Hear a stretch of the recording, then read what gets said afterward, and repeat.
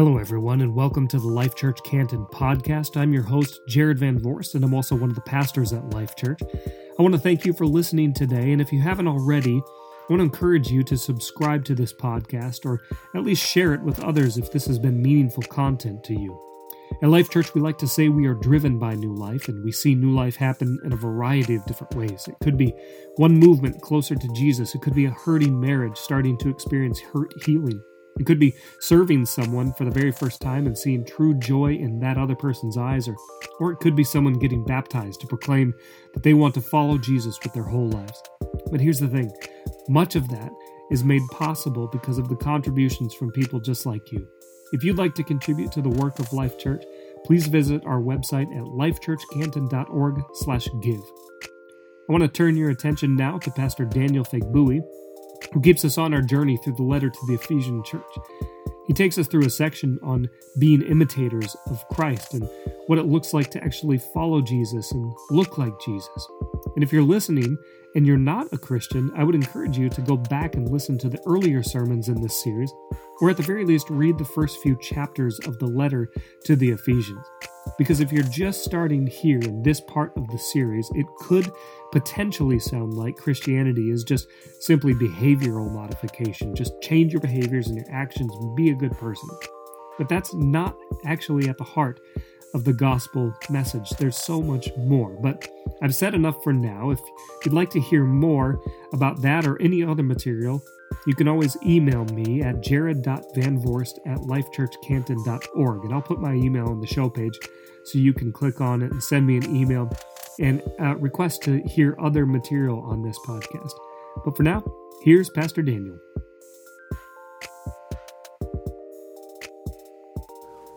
Welcome, everybody. Welcome to Life Church Canton. My name is Daniel, and I am one of the teaching pastors here.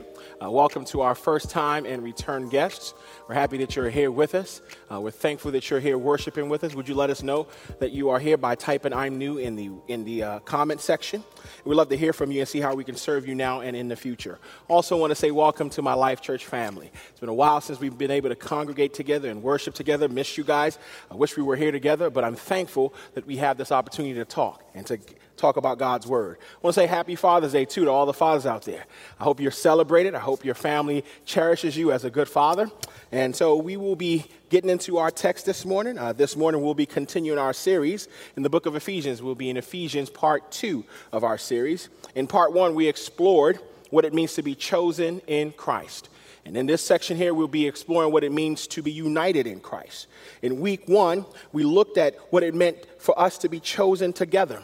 Pastor Jared shared with us about how we are chosen in order to be united together with Christ and in Christ. He shared with us through God's word that we are called to do all that we can to maintain this unity at all cost. And last week, Pastor Nathan shared with us 5 important offices, 5 important voices, if you will, that Christ has given his church for her unity and her maturity. We learned that it's important for these voices to be represented among us so that we can withstand the onslaught of false teachings and false doctrines in our society and even in our church. Well, today we'll be unpacking further what it means to be united with Christ. And so before we do that, let's go to God in prayer. And so let's pray. Well, Father, we come to you at this time. We come to you knowing that we have a broken world. There's injustices everywhere. There's pain, there's suffering, there's confusion in our world, and even in our church. And Lord, we pray that you would be with us now. That the Spirit of God will use the Word of God to reveal the Son of God, that we may do all things to the glory of God. Help us now. In Jesus' name, amen. Well, I'm excited to enter into God's Word with you this morning. Like many of you, I have been concerned about the health of the church. I've been concerned about the health of the church for so long. I have been even more and more concerned as time goes by. My concern has grown deeper about what's happening in the church. More and more, I'm reminded of how far we've deviated from what God has called us to be as a church. How far we've deviated from a biblical approach to life's issues. Conversations with Christians nowadays is all about feelings and emotions and preferences and not based on God's words. And in the rare occasion that we introduce God's word to the conversation, it's often taken out of context and misapplied. rather than the Word of God being that objective truth that sifts and filters our thoughts and our actions, the Bible is often only used to bolster or support one's personal views and personal opinions. Whatever illusion we had about the sanctity of the church, whatever vision we had about the church being perfect, it's virtually non-existent, especially to those who are non-Christians, who look at us and see our disunity and question our faithfulness with each other and our faithfulness to our God. And folks, I can't say I disagree with their assessment. The church has allowed herself to be defined and driven by societal labels and constructs like political affiliations and cultural preferences, rather than the Word of God, her only true constitution, ratified by God himself. You see, by nature, the church is countercultural, yet a casual look at the history of the church will show that the church has always had a tendency towards compromise. The church is often given into compromise, bending to the prevailing thought or the culture or the customs of the day. Even now, we are more apt to call each other everything under the sun except a child of God, the one true label that actually matters. You see, our unity has and is under attack from without, by the culture and the politics of the day, under attack from within, by our personal preferences and our biases. Oh, I often ask the question to myself, when I look at us as the church disunited, I ask, are we still the church? Are we still the bride of Christ? Are we still the household of God united in the Spirit? Or have we become ambassadors of our own gospel, more concerned about our agendas than our faithfulness to God? The Word of God through the prophet Amos speaks to us, yells at us, even through the annals of history. Amos asked the rhetorical and very relevant question even now, can two walk together except they have an agreement? In other words, can we be unified if we don't have an agreement, if we don't have a common understanding? And what is that understanding that brings unity? It's the understanding of God and his word. Our unity depends on our faith in God and our faithfulness to his word.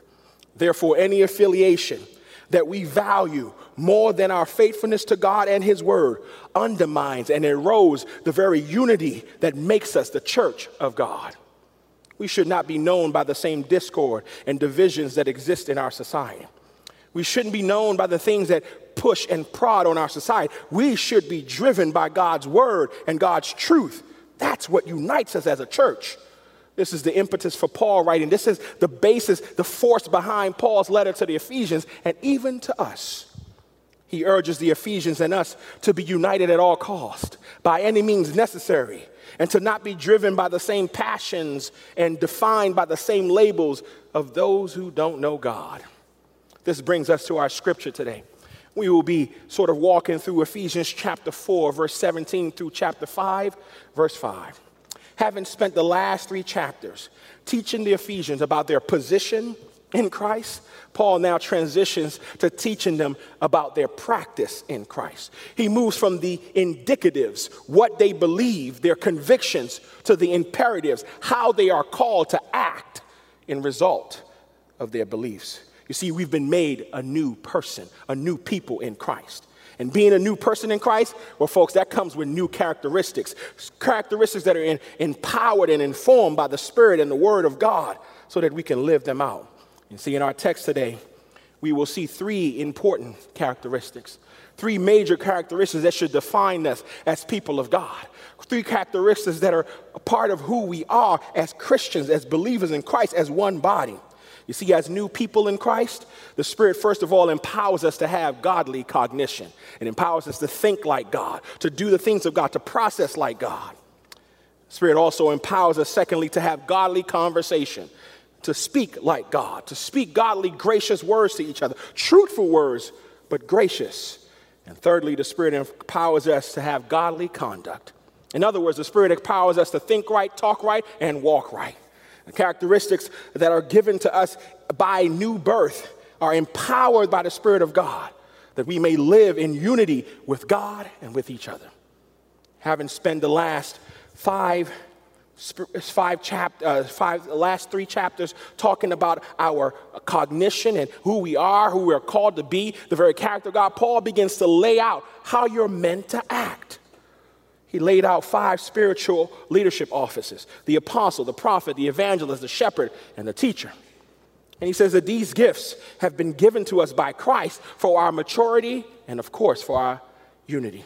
The apostle now proceeds. He proceeds now to give divine instructions that he says are coming directly from God for our unity.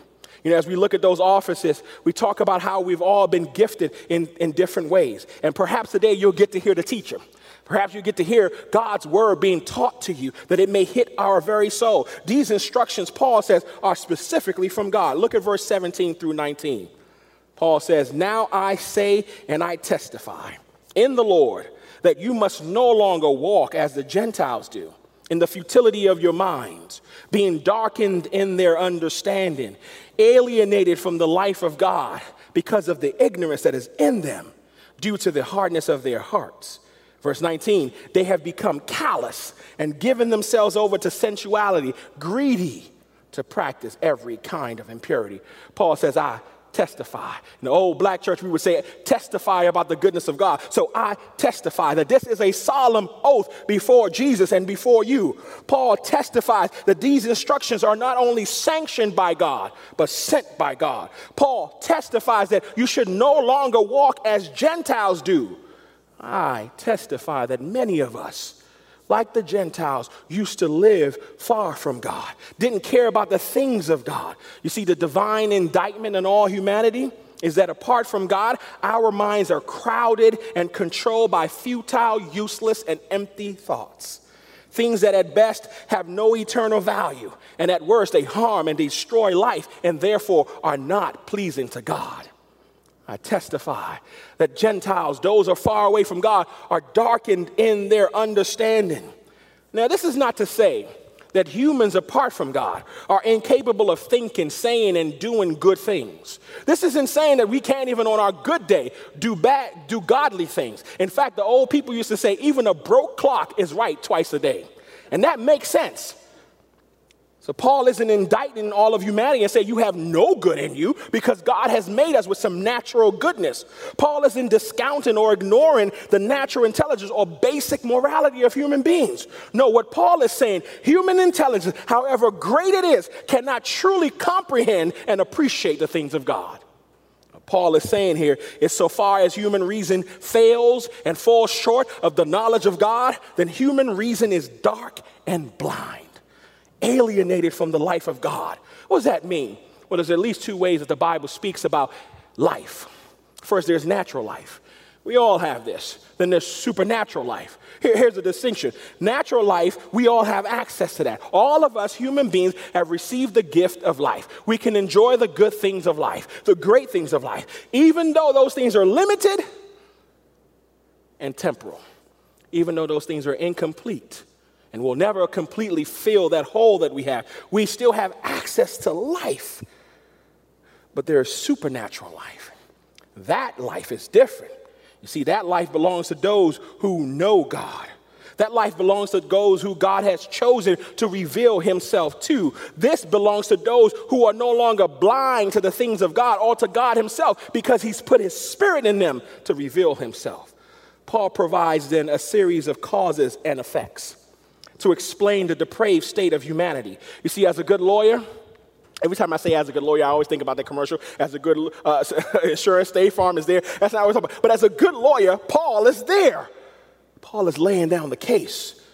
Paul says, the futile way of thinking, the futile mindset that humans have apart from God, that's because the understanding of the human is darkened apart from God. And that darkened understanding comes from an alienation from God. That alienation from God then moves into ignorance of God. And that ignorance, which is due to a dark heart. Paul says, you're darkened because you're far from God. And you're far from God because you're ignorant of God. And you're ignorant of God because your heart is hard. What does he mean by heart? The Greek word translated heart here is the Greek word cardia. It's where we get the word cardiac arrest from, cardiograms, all these other words from. You see, the Greek culture, the Greek and Hebrew culture that the Bible was written in saw the word heart as we see the word mind. It understands it that way. And so from the Greek mindset, from the biblical mindset, the heart is the seat of the human will. It is the seat of the human personality. This is decision central, where all decisions are made. This is the command center for all thoughts, understandings, beliefs, motives, and actions. This is where things get made. This is where the cookie gets cooked. At the end of all this, Paul says, there lies a hard heart. The heart houses all of our vices. Look in verse 31. Paul says, let all bitterness, wrath, anger, clamor, and malice, let it go away from you. Remove that from you. Jesus says, out of the heart comes all of these vile things. So what then is a hard heart? We know that the heart is basically the mind, the command central of all things. Then what does it mean to have a hard heart? It means simply this is a heart that's not receptive to God. Now, lest you think, Christian, that this doesn't apply to you, this is not just a heart that fully rejects God, but this is also a heart that rarely considers God in all of their desires and their decisions. Coming home, let's ask this question. Do you consider God in all your desires and in all your decisions? Do you? If you can answer that perfectly, you're superhuman. You're super. I struggle with considering God and all of my desires and my decisions. That's why we have to go back to what God says. Do you ask yourself, what would God have me do? Or do we decide and make decisions and assume God's blessings?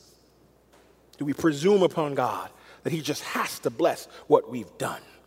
You see, according to Paul, according to his testimony, authorized by God himself, the hard heart is what gives birth to ignorance of God. And that ignorance gives birth to alienation. And that alienation gives birth to futile way of thinking, or better yet, an ungodly cognition. The depraved heart, the Gentile heart, the heart that is apart from God, rejects God's truth. And this still happens today. Even at this point, all of our problems outside and even in the church can be traced to a hard heart. A heart that doesn't consider God in its conversations, even conversations about God. In other words, at the heart of the issue is the heart.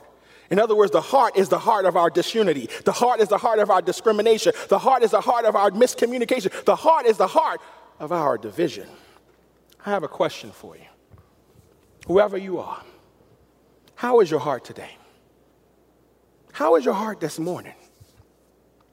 Is your heart crowded with things that have no eternal value? Is your heart driven by passions and pursuits that are not pleasing to God? Is your heart filled with conflicting ideas and concepts that cloud your view of God?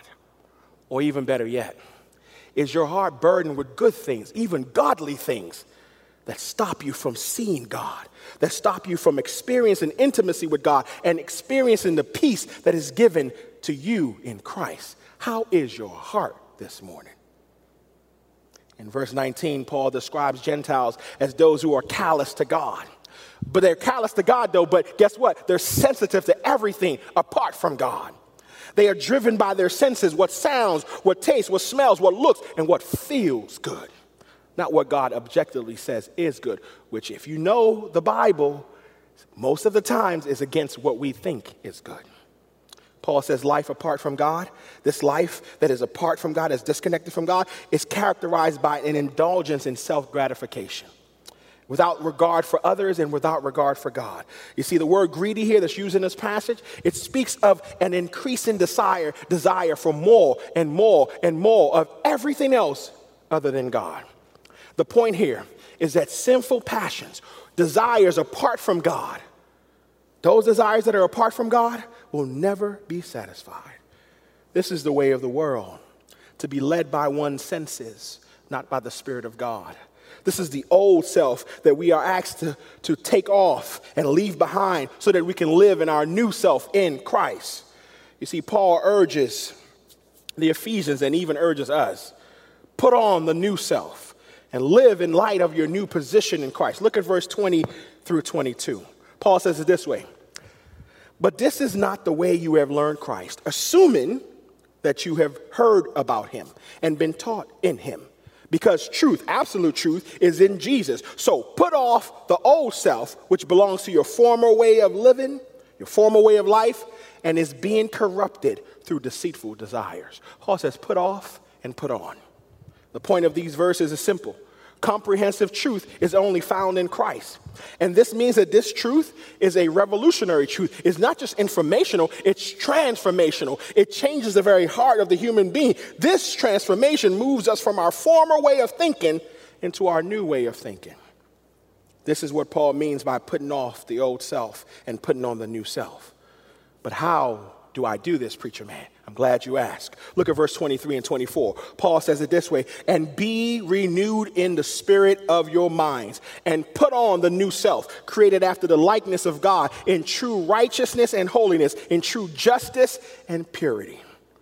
You see, the act here of being renewed, it's an ongoing process. In the original language, it's this ongoing renewing of one's mind. In other words, we are meant to keep on renewing our minds. Keep on renewing the spirit of our minds. But what does Paul mean by the spirit of our minds?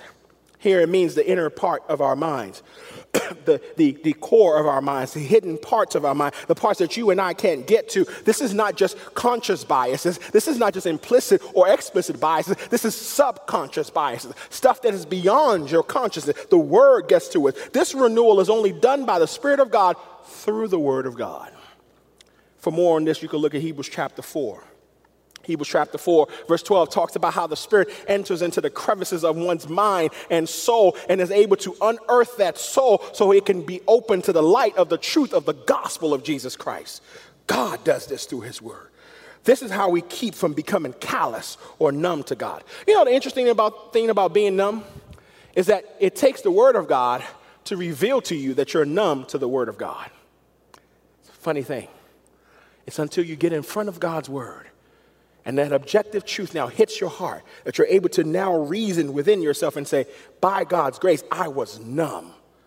Sometimes that's too late. Just ask Samson. Read about that. I have a question for you. Are you renewing your mind daily?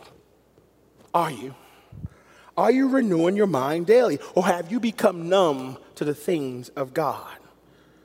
Or are you living one leg in the old self and the other leg in the new self? This brings us to our second characteristic, the second characteristic of our new self in Christ. The Spirit empowers us to have godly conversation. Look at verse 25 and 26. It says, therefore, having put away falsehood, let each one of you speak truth with his neighbor, for we are members of one another. And then the verse that most people know, be angry, but do not sin. Do not let the sun go down on your anger, and give no room to the devil. Give no opportunity to the devil. We are instructed to not deceive each other, but to speak truth and to keep no grudges. Simply put, we are called to look at Christ as our example. Paul establishes here that Christ is the truth, and truth is only found in Christ and what the Bible teaches about Christ, so that any other truth other than biblical truth is false as it eats at our unity. It erodes the unity that we have, especially in times of disagreement, which, amen, we have some now. This is the backdrop of this passage, that the Jews and the Gentiles were disagreeing over the truth of God's word, and neither were having a conversation based on God's word, but it was based on preferences. So this begs the question, as it is then, it is now.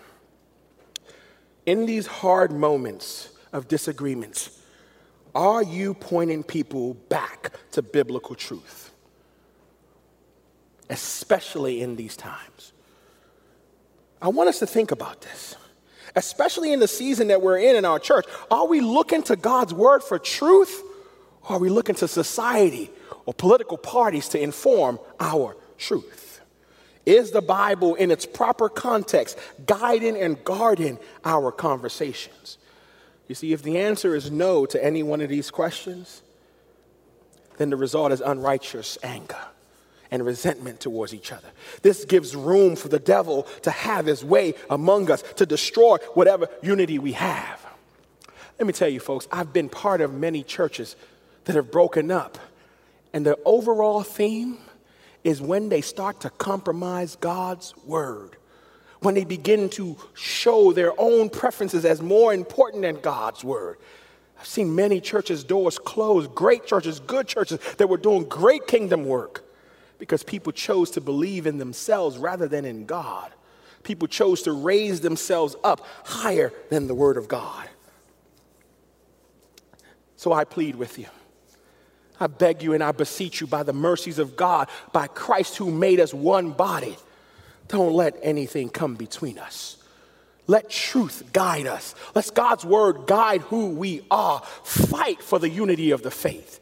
Give it all for the unity in the body of Christ. Not uniformity, but unity. Let us speak truth and receive truth from each other. Let's avoid what Paul calls corrupt conversations. What are these? These are conversations that grieve the Holy Spirit of God, the very source of our unity. Look with me in verse 29 and 30. Look what Paul says.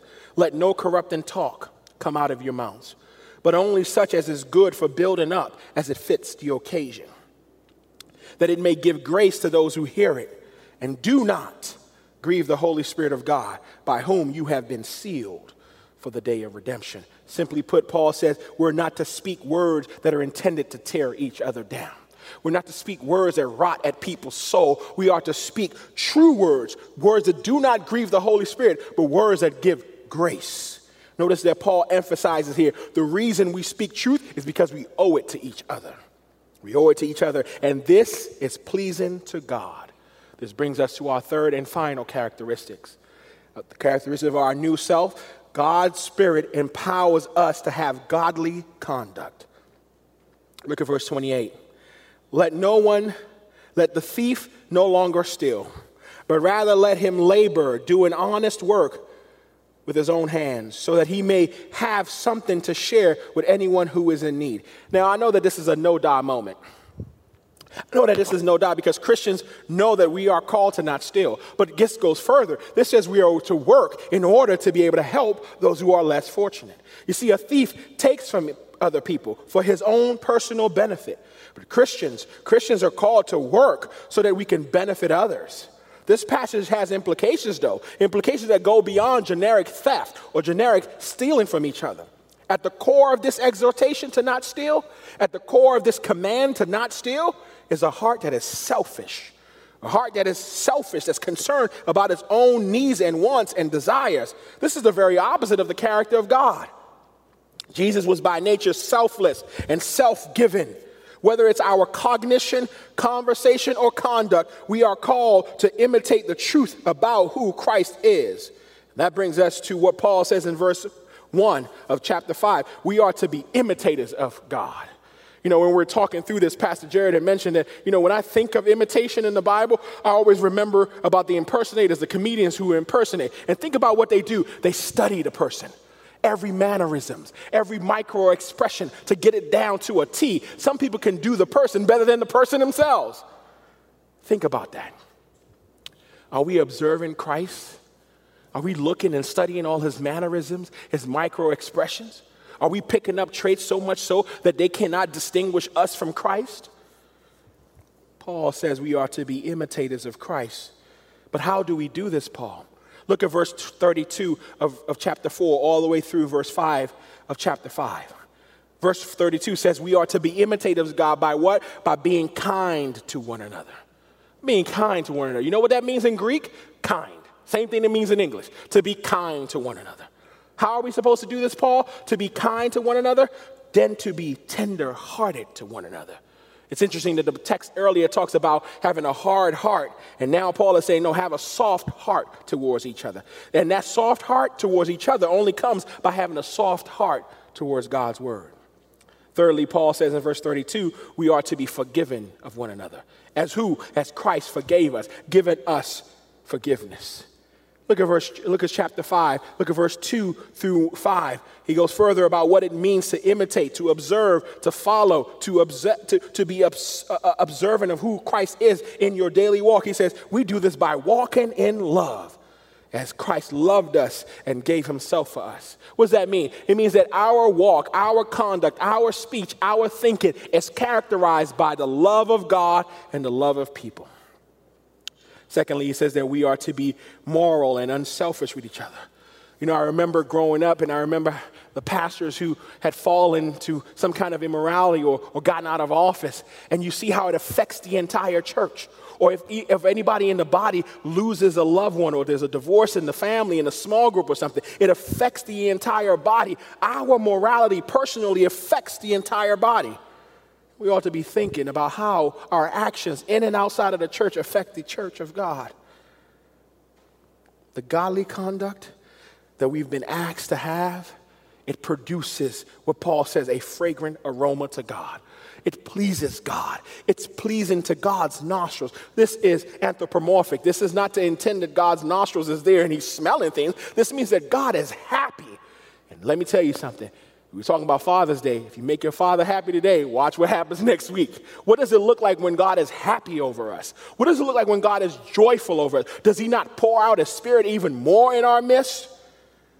Are we not holding each other back from experiencing the greatness of God when we're not pleasing to him? When our lifestyle as a church grieves the Holy Spirit? In conclusion, those who have been made new in Christ are empowered by the Spirit of God to have godly cognition, to have godly conversation, and to have godly conduct. This is how we truly become unified.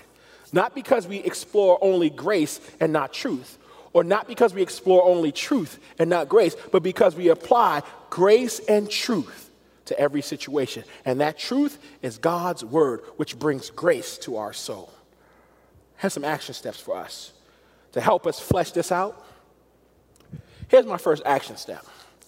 I want to encourage you to use these 3 characteristics to guide and guard your conversation this week. I want to encourage you to do that. I want to encourage you, whether you're online or in person, wherever you find yourself, to inspect your thoughts, your words, and your actions and see if they line up with these godly characteristics. Ask yourself, perhaps, is my thinking, talking, and walking governed by God's word? Or is it governed by my emotions and my feelings about things? Emotions are fine. Feelings are great so far as they bow to God's truth. Secondly, I want you to commit to renewing your mind daily in God's word. I want you to see that as an ongoing maintenance of your soul. And whenever I think about this, whenever I think about committing to God's word, I think quality over quantity. It's not about the amount of time you spend. It's the quality of it. You could spend 5 minutes of focused, intentional time with God, and that trumps hours and hours of reading and studying God's word that's not focused or intentional. YouVersion is important here. YouVersion can be a help, whether written or audio. Look, I spent so much time talking about YouVersion, I feel like they owe me something at this point. But it's a great app. It's helpful. It teaches you. It shows you 900 different translations of the Bible. Pick one that makes sense to you and get in God's word and get God's word into you. And then thirdly, I want to encourage you to stand by for the digital lobby, for prayer and for fellowship. And you may be here, you may say, I don't need prayer and I don't need any fellowship. Well, I want to encourage you to move out of that selfness and move into understanding that you are part of a community. Somebody needs your prayer. Somebody might be looking for your fellowship. Enjoy it together, and let's let God's word govern our actions. And maybe you're here and you don't know Christ. And it's hard to invite you to Christ after talking about the disunity that might exist in the church. But it's still the greatest game in town, folks. Christ died for you. God gave his only son that you may have eternal life. Whatever place you find yourself, whatever situation you are in, there's only one God. He's the only one that can save you. You can have all the things you have in this life. You could profit from all the things you have, but at the very end, you stand before God and he tells you, why should I let you into my heaven? You have to give an account for that. For those of us who believe in Christ, we know the answer is Jesus. You know, earlier this week we were talking, and one of my brothers, Pastor Rich, was talking about how, reminding us of a scripture that says that, man, we are blessed to know that there's more than just this world. Because if all that we have is this world, if all that we have is the pains and the sufferings that we've gone through in this world, and there is no afterlife, then folks, as far as I'm concerned, we might as well pack it up now. But I'm thankful that God has made a plan for you and for me. And all you've asked to do is to not be intellectually dishonest, but to apply the same studiousness that you would do any study, especially the study for where your soul lies. If you have questions, we know a God who is the answer. And we will welcome you into him. We will introduce you to him and give you all the information you need. But at the end of the day, you've got to make that first step to let us know. If God's working on your heart now, we want to hear from you. And maybe there are others of you who are like, preacher man, I need you to get out the way. I'm ready to talk to God. Amen. And maybe I can lead you in this prayer. And this prayer applies to those of us who are new to the faith, those who are trying to come into the faith, and those who are already in the faith for a while. Lord, I submit to you that I have sinned and come short of your glory. And that even as a Christian, I rarely consider you in my conversations. I rarely consider you in my cognition, my thinking. I definitely rarely consider you in my actions. I fooled myself to thinking that whatever is good with me and good to me is good to you, rather than allowing for your word to sift and filter my actions, my thoughts, and my deeds. So, Lord, I surrender to you now. And for those who are knowing Christ for the first time, if you prayed that prayer, we want to connect with you and walk this walk with you. Because when we talk about unity, folks, that means you have not been designed to do this life by yourself.